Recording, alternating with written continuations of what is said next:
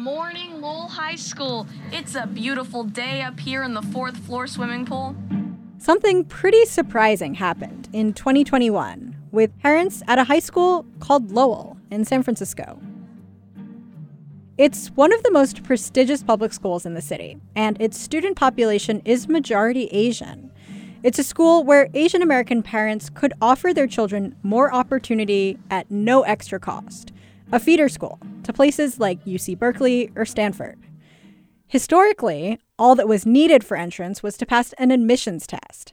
But school board members suggested doing away with the test in favor of a lottery system. They thought this would create more equity among students of color. And Asian parents weren't happy. They felt they had found a path to greater opportunity. And then the rules were changed. So they took a stand and pushed for a recall of some of the San Francisco school board. Lowell was a moment where Asian American parents organized and took the democratic process into their own hands. It became a national story. Because for us, finding where we fit in politics historically has been difficult. Asian Americans don't usually associate with one specific political party. And there's an overwhelming stereotype that Asian Americans just don't speak out. Today, that's changing. And now we need to ask ourselves, who are we as voters? And what happens now that Asian Americans have greater visibility? I'm Sarah Meisestan. You're listening to Mid-Pacific, a podcast exploring what it means to be Asian American, this time through the lens of politics and democracy. We'll be right back. San Francisco today holding its first recall election in nearly 40 years after parents launched a campaign to unseat 3 school board members they accuse of failing to help reopen schools. I wanted to start this episode focusing on Lowell High School in San Francisco because it's this very particular example of Asian Americans coming together to recall elected officials. As an Asian American myself, I don't often think of Asian American parents as mobilizing for elections. I could never think of my parents doing this. The whole ethos of my upbringing was actually to keep my head down and just keep on working. Lowell is about 56% Asian, and it's known among Asian parents in the city as being an excellent public school that anyone can attend as long as they could pass an admissions exam. And for some Asian American parents, like Sin Wang, this was the ultimate equalizer. Since I was very young, I was acutely aware that for our community, public education is the pathway to upward mobility, and I'm a very strong believer in public education. You know the drill. Asian Americans studied and prepped really hard for this exam, and they soon became the majority at the school. But all wasn't well under the surface at Lowell. There had been a history of racism at the school, one that predated its Asian student majority. The school board felt it needed to do something about this, and their solution was to take away the admissions test. They thought it was keeping out Black and Latino students. But Sin Wang felt that the school board's solution erased Asian American students, and it was pitting Black and Latino students against Asian students for no reason. This is a dynamic we've seen throughout history, unfortunately. API students comprise more than a third of our school district, and they were being overlooked. And as a result of our community finally galvanizing, getting organized, and getting involved in the recall, our voices are now being heard, and we have meaningful representation on the board. We're not going to get too deep into the specifics of what happened with Lowell High School right now. We know it's messy, and we're going to spend a future episode looking at Asian American identity and solidarity with other people of color. But I wanted to bring up Lowell because just the fact that it happened represents a spark for us to talk about who Asian American voters are and how our recognition blends into politics. For a long time, even the idea of the Asian American voter didn't exist. We were invisible in politics.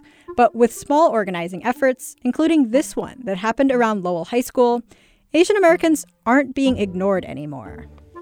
In San Francisco, Chinese and Chinese American parents reached out to friends and family on WeChat and campaigned door to door, urging the city's Asian community to support a school board recall.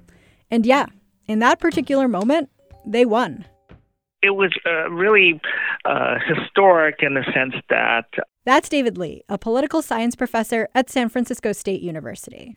Asian Americans were critical in the passage of the recall of all three school board members, which had never happened in modern San Francisco political history before. He studied the demographics of the school board recall election. These elections garner pretty low voter turnout rates. Usually just around a third of city residents will vote in a school board election. But for census tracts that were majority Asian American, the voter turnout was over 40%. The school board recall campaign shows that they can be a potent political force, even though they are not aligned by and large with one party or another. Before the recall, just one school board member was Asian American. This recall put 2 more Asian Americans on the board, and the president is also now Asian American. Lee says Asian American voters in San Francisco were often not considered, both due to stereotypes that Asians are meek and that many Asian voters in San Francisco actually do not select a political affiliation on voter forms. And this leads to them being overlooked by local campaigns. But he says the recall election showed the power of this voting bloc if they can coalesce around an issue. I think any politician who is thinking about running for office in San Francisco, any party, including Democratic Party, needs to consider the hopes and desires and wishes of Asian American voters and Asian American community. Asian Americans and Pacific Islander voters have the unique challenge of being a group that doesn't fall firmly into one political party or another. With San Francisco's recall, parents in some ways went up against the Democratic Party. But in Orange County, a historically Republican area is now turning purple because of its growing Asian American community. I spoke with Karthik Ramakrishnan. He's a professor at UC Riverside. He's also the founder of AAPI Data. That's a group that looks at issues as they relate to Asian Americans and Pacific Islanders. He proposes that Asian American voters weren't taken seriously. They were ignored.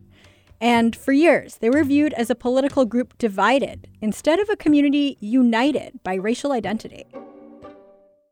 Within the Asian category, you have tremendous diversity. Diversity by religion, diversity by language, diversity by the way people came to the United States. So often when you see socioeconomic data that present the average finding for Asian, often it masks tremendous diversity and disadvantage, really. Yes, he says we need to acknowledge that these voters aren't a monolith. But he also doesn't mean to say that we can't have policy or politicians speak to Asian American voters at large. Even though you see so much diversity within the community, you see a remarkable amount of solidarity when it comes to public opinion on important policy issues. You know, what that shows is the powerful role that race plays in America, even as you have these class differences and religious differences and the like. What we've learned in the past is that Asian Americans are able to find political solidarity.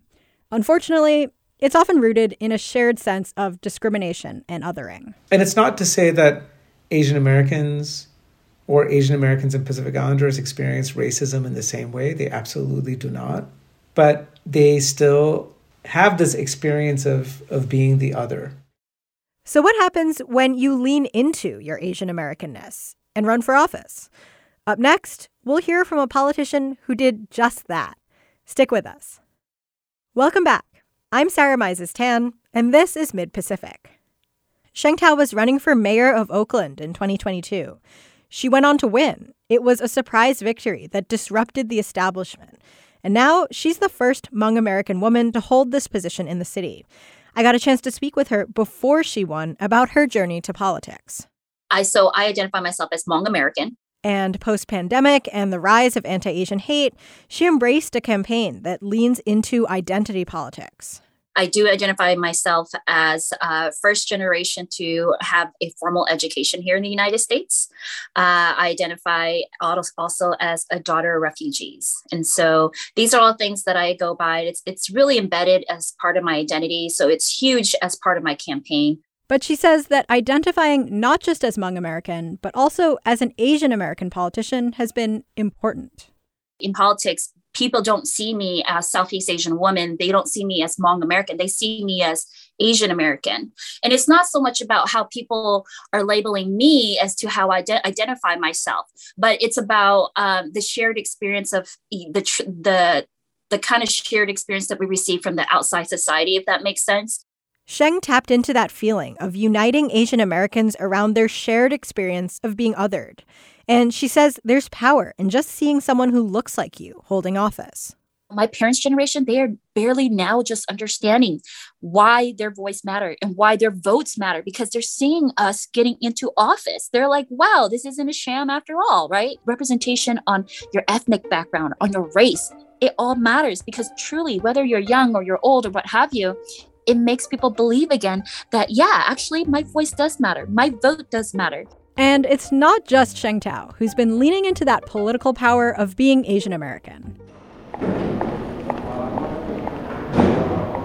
Hey, nice to meet you. Alex Lee is one of the youngest legislators in California. He's 27 years old, and he's a Democratic state assembly member representing San Jose. Yeah, so I grew up in Milpitas, a very Asian American city in a very Asian American region. In fact, my assembly district is the most Asian American district in the entire state of California, and my congressional district is the most Asian American district in the continental United States. Having immigrant parents the way I do, I think they understand my job more or less, but not all the fully, in-depth as maybe some white Americans do understand how politics is. So I live at home. My mom has been complaining about how I'm never home. When I am home, I'm always on phone calls. And I think somehow we got into talking about how much I made on my government salary. And you can look this up, you can Google it, you can see how much I make. I'm paid by the state of California. And my mom looked at that and she was like, I sent you to UC for 4 years and that's how much you make? He sees himself as a progressive Democrat, but also as a bisexual Asian American.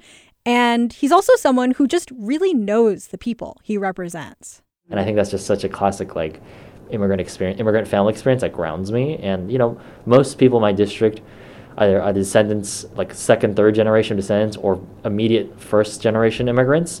And that's the experience of most of my constituents. He says especially in his district, pinning down who exactly the Asian American voter is can be tricky. This is because, on one hand, especially for older generations or newer immigrants, many are actually reluctant to even say their politics are impacted by their race. So I think Asian American voters, broadly speaking, think of themselves as Americans. So they don't think of race first. They think of economics or healthcare or education first. And yet he adds that with the pandemic and with the anti-Asian attacks, these two events have brought the community together. And a lot of us now do want greater visibility. I don't think you would ever get anyone to vocally say that out loud, that they voted for me because I'm Chinese and they're Chinese. But I think it's important, right? I think that's when we say representation matters, is if you have a representative that comes from your experience, that matters a lot. And you might not be able to vocalize and say why innately, but I think we know in our hearts. The interesting thing about Alex is he's a progressive Democrat. But that doesn't necessarily matter to even the most conservative Asian Americans in his community. He won his seat, and he attributes part of that victory to the fact that he looked familiar to his community. Their kids knew him. And honestly, Alex Lee is just really the best physical representation of the district he serves, an Asian American with immigrant parents. And I think voters, in a larger sense, understand that having an Asian American voter represent their Asian American interests or their Asian American families is probably for the best. And then they look at the issues that come next to it, right? It's also, I think, something that is unique about the Asian American experience is, we have, for the history of Asian Americans, ever since we touched these shores, one or the other, is that we were punished for being different, right? I mean, we were, as Chinese Americans, the only ones that are excluded by race in the law. But I think it's that drive to assimilate to survive, and that proximity to whiteness has always been used against us to wedge us against other communities of color. So I think that experience manifests itself differently amongst Asian American families. But I think that largely is why we like to think that our experience is neutral, but in fact there is an Asian American coloring lens.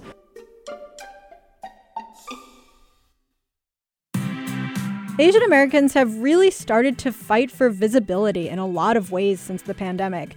And I think that visibility really matters to us, maybe more than we'd like to think.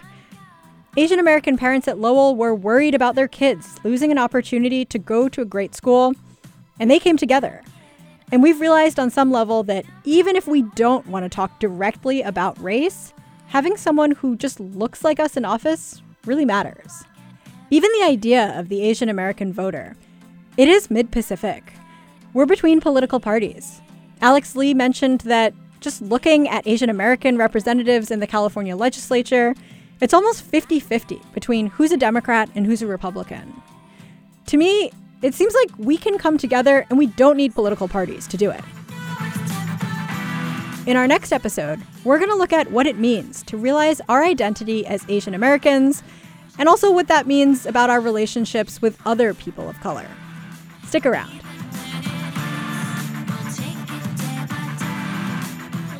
Mid-Pacific is a Cap Radio production, reported and hosted by me, Sarah Mises-Tan.